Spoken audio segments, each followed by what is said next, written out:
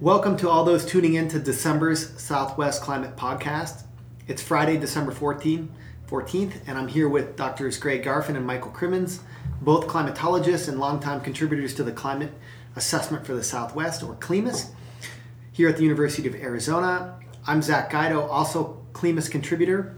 In the next 15 minutes or so, we'll try to cover a lot of ground, including an overview of current conditions and a plunge into some of the nuances of drought, such as our droughts in the Southwest becoming more intense. Drought's always a funny thing to talk about on soggy days like today, but it is nice to finally see rain. It's been about 3 months, or at least since the end of the monsoon season, since we've had a sprinkling here.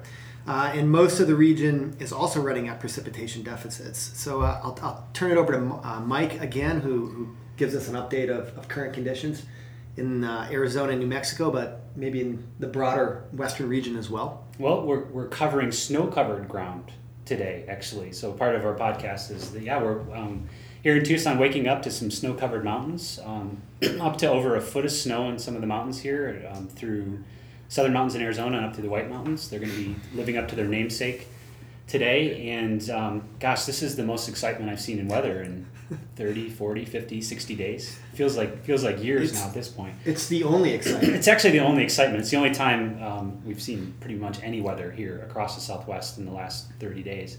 Yeah, it's been real quiet since the last time we talked. It was that strong ridge of high pressure that's sort of plagued us across the Southwest. It persisted through October, persisted through November. It looks like November is going to go down in the record books as the warmest on record here in Tucson. I think probably some other cities across the Southwest. Is that just an Arizona phenomenon, or is that broader? I'm not sure the extent of it. I mean, we really were under the heart of that high pressure system that was parked over us. So that brought us into upper 80s here in Tucson for days and days and days on end, and that's starting to feel like normal to us. You know, this idea of wearing shorts on Thanksgiving seems normal to me, and it's not. If you look at the historical record, right? And I think it was the warmest holiday, 4-day holiday weekend over Thanksgiving in Tucson's over 100-year record. So really unusual run of very warm, dry conditions, very, very strong high pressure, and terribly boring weather from my perspective. Yeah, so I'm looking at the Western Regional Climate Center Westwide Drought Tracker, a product that I strongly endorse here, a real good tool. And their November 2012 average temperature percentile is showing record warm across most of central and western New Mexico, up into western Colorado and eastern Utah, northeastern Arizona. That's a big swath of record temperatures. It is. I mean, and if you follow any of the weather nerds out in the blogosphere, there's people up in Colorado and Utah commenting about how the ski season wasn't going to be starting early and how miserably warm it was at upper elevations. So if you're looking to get an early ski in November anywhere in the Wasatch or the Rockies, it wasn't happening. So that actually takes us into the snowpack conditions, and I'm looking at a map here that shows SNOTEL sites, which are monitoring sites usually at high elevations for most of the upper Colorado River Basin. And while it's still early, mid-December showing most of the SNOTEL sites are recording snows less than 50% of average. There are a few sites that are right around average in northern Colorado, Front Range region, but that's not, I mean, we were talking before offline about this. I mean, it is December 14th, so yeah. You know what kinds of conclusions can we draw from the dry conditions that, you know, for the most of the Southwest has experienced since the monsoon ended? Not much, and you know, given that we're in this ENSO neutral phase, and there's been a lot of variability over the last 4 or 5 months, so we really can't say a whole lot based on the scene today. Right. It's so early in the season too. It's hard to get excited about big or little snowpack this early. it's still it's going to be really interesting to see how the rest of the season plays out. I don't think anything is set in stone.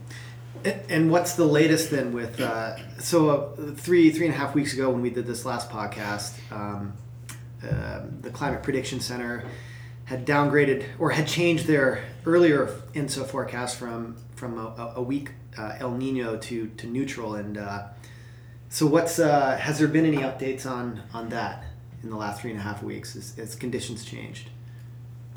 So the NOAA Climate Prediction Center puts out an evolution of the status of ENSO each week, and the last couple of these have been ENSO neutral, and we've seen in the subsurface ocean there was a pretty good packet, as it were, of warm water a month ago when we talked, coming across the Pacific at depth, and now it's cold water. So there's been some variations. I mean, if you sort of squint a little bit, you see maybe the beginnings of something La Nina like over there off the South America coast, but it's been varying so much.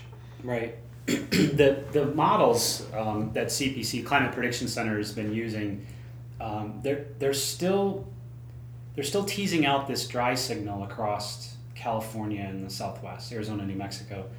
I'm not sure what is causing that, but it's actually led them to put a forecast for Arizona, New Mexico of a shift towards below average precipitation for January, February, March. So the heart of winter, they're still leaning in this, below average, and I don't know. I'm not sure what the signal. Well, is. yeah, and if you look at their forecast, their new forecast system model, version 2, is really showing a steep dive into La Nina-like conditions as the winter into the spring progresses. And is that's different than it was last month? I believe so. It is. It's actually a new signal. It's if you look at the model output from their forecast system, prior, when they were picking up on this weak El Nino, they had this, wet stripe of above average precip through Mexico and coming into the southeast. That's now gone in theirs. But again, it becomes a real art when you actually start forecasting. You're assimilating all this information. And if you look at all the different models, some of them are picking up on this dry pattern for the Southwest, and some of them aren't. Right. And again, it's going to be one of those interesting winters that we may end up just having 3 or 4 events like we have today, and they could be they're going to be of consequence, and we may still come in below average, so it'll be a successful forecast. But if they're well spaced out, precipitation, and they put down a little snowpack, there's going to be some benefit even of having just a couple more of these storm systems come through. There's a little bit of dissonance, that we had just that hammering of Northern California with that, what we call these atmospheric rivers, or Pineapple Express if you're living in the 80s like I do. That was what we used to call them, is these Pineapple Expresses. Those kinds of events don't really get picked up in these forecast systems. So you can have these extreme events come out in seasons, and they're a major consequence to seasonal total. But the models don't really pick up on them. Yeah, so I was just taking a look at the Mexican Weather Service forecasts, and they're showing, major below average precip for both January and February, and that's a pretty sophisticated statistical model that's updated each month based on a wide variety of climate forecast indicators, including atmospheric pressure at various levels, pressure anomalies over different regions, and they have a pretty good track record there. Yeah, so this is maybe something new kind of coming up on the scene here. We're such a whiplash from being so excited about a possible El Nino a couple months ago to now, the dreadful, third year in a row of having bleak winters is almost too much to stomach. That's why I'm going to still be a little bit of an optimist here.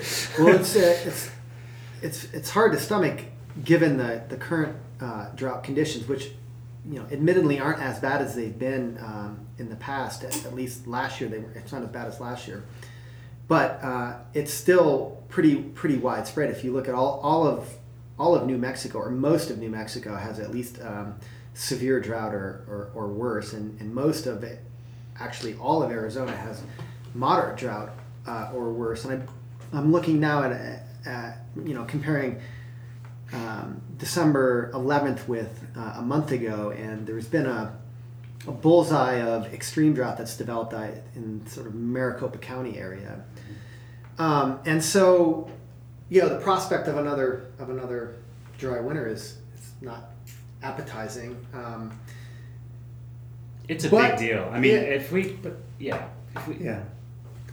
come in below average, I mean, really below average, then we're nipping at the heels of some record. Well, especially for the reservoirs within Arizona and New Mexico. Mm-hmm. That would be especially for New Mexico, it would be very grim. Very grim. But the Upper Colorado River Basin, with this more northern storm track, Mm-hmm. they could benefit. They could, in the upper reaches, and it's a month early before they start coming out with their That's right. hydrologic forecasts, and even those, as the season goes on, gets better. So Yeah. January 1st, I believe, is when they start issuing their seasonal stream flow forecasts, and they do that every 2 weeks and every month, depending on the state. Yeah. So what you've seen with the last couple of storm systems over the last couple of weeks, several of them have taken northern tracks, which has given, they did what northern to meet, which is above Arizona, right? So north of Arizona. I mean, somebody in Utah, it's not northern to them; it's overhead, right? And so that's that puts down some snow, and then this system that's moving through Arizona today, it doesn't benefit the upper, but we get some. So the hope is that you get this sort of equal opportunity as you go through the rest of the season, and you get some northerly tracks, some southerly, and there's a good trade-off. So then you get this real nice spread of hopefully average precip with some good snow across the mountains from the Rockies down through Arizona and New Mexico. Yeah, so the interior. Interior, I mean, right. California's got They're done. hit by that atmospheric river. They're doing all right. And I argue that California needs to sit out the rest of the winter, because I think that they that's fine if you want to get all of your precip in one event. That's your prerogative. But they're pretty much done. I know that they would argue that that's not a good way to get snowpack and fill up reservoirs, but that's fine. I think it's our turn. In interior west and the southwest really needs to step up here.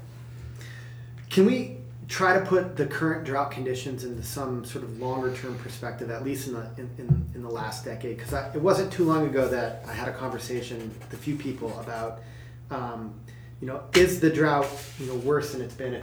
People have a memory that doesn't go back very far, and they tend to think that the current drought is worse than it's been.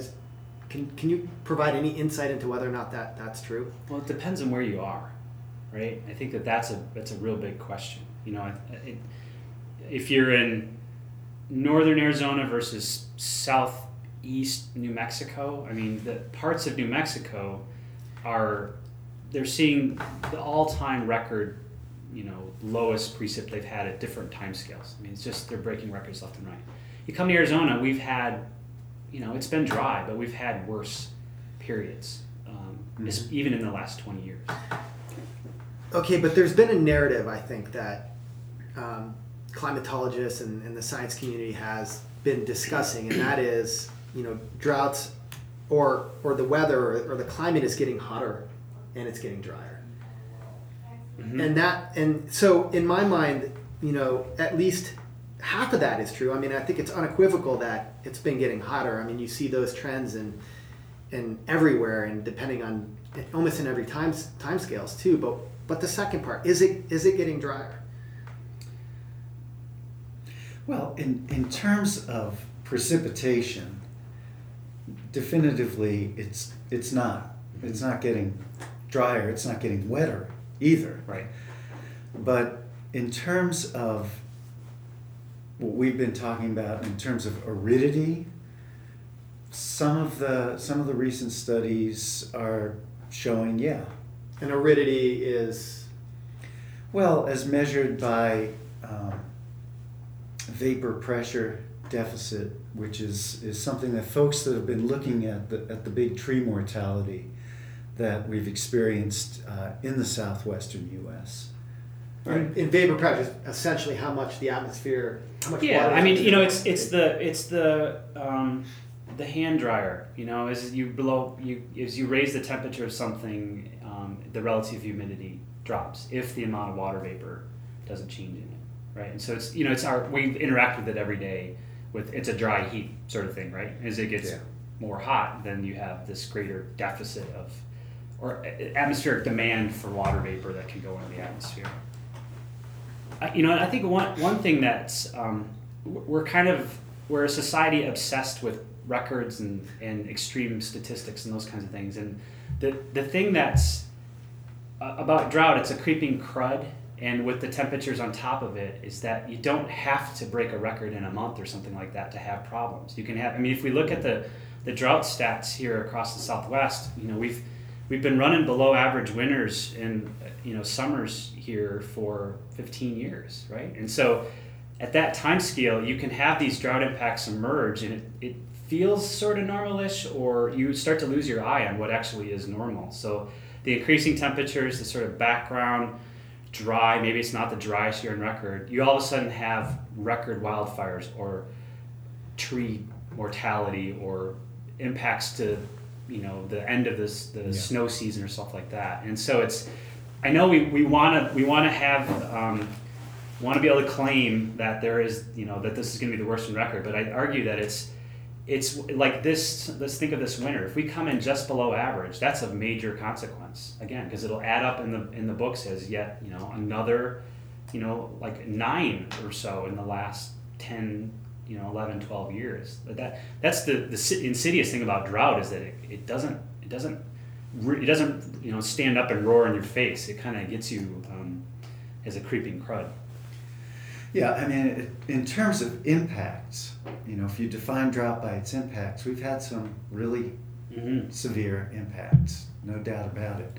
I think one of the really interesting questions to me about this is, what's the effect of an overall long dry period as opposed to these individual years that are intensely dry or intensely hot? Right.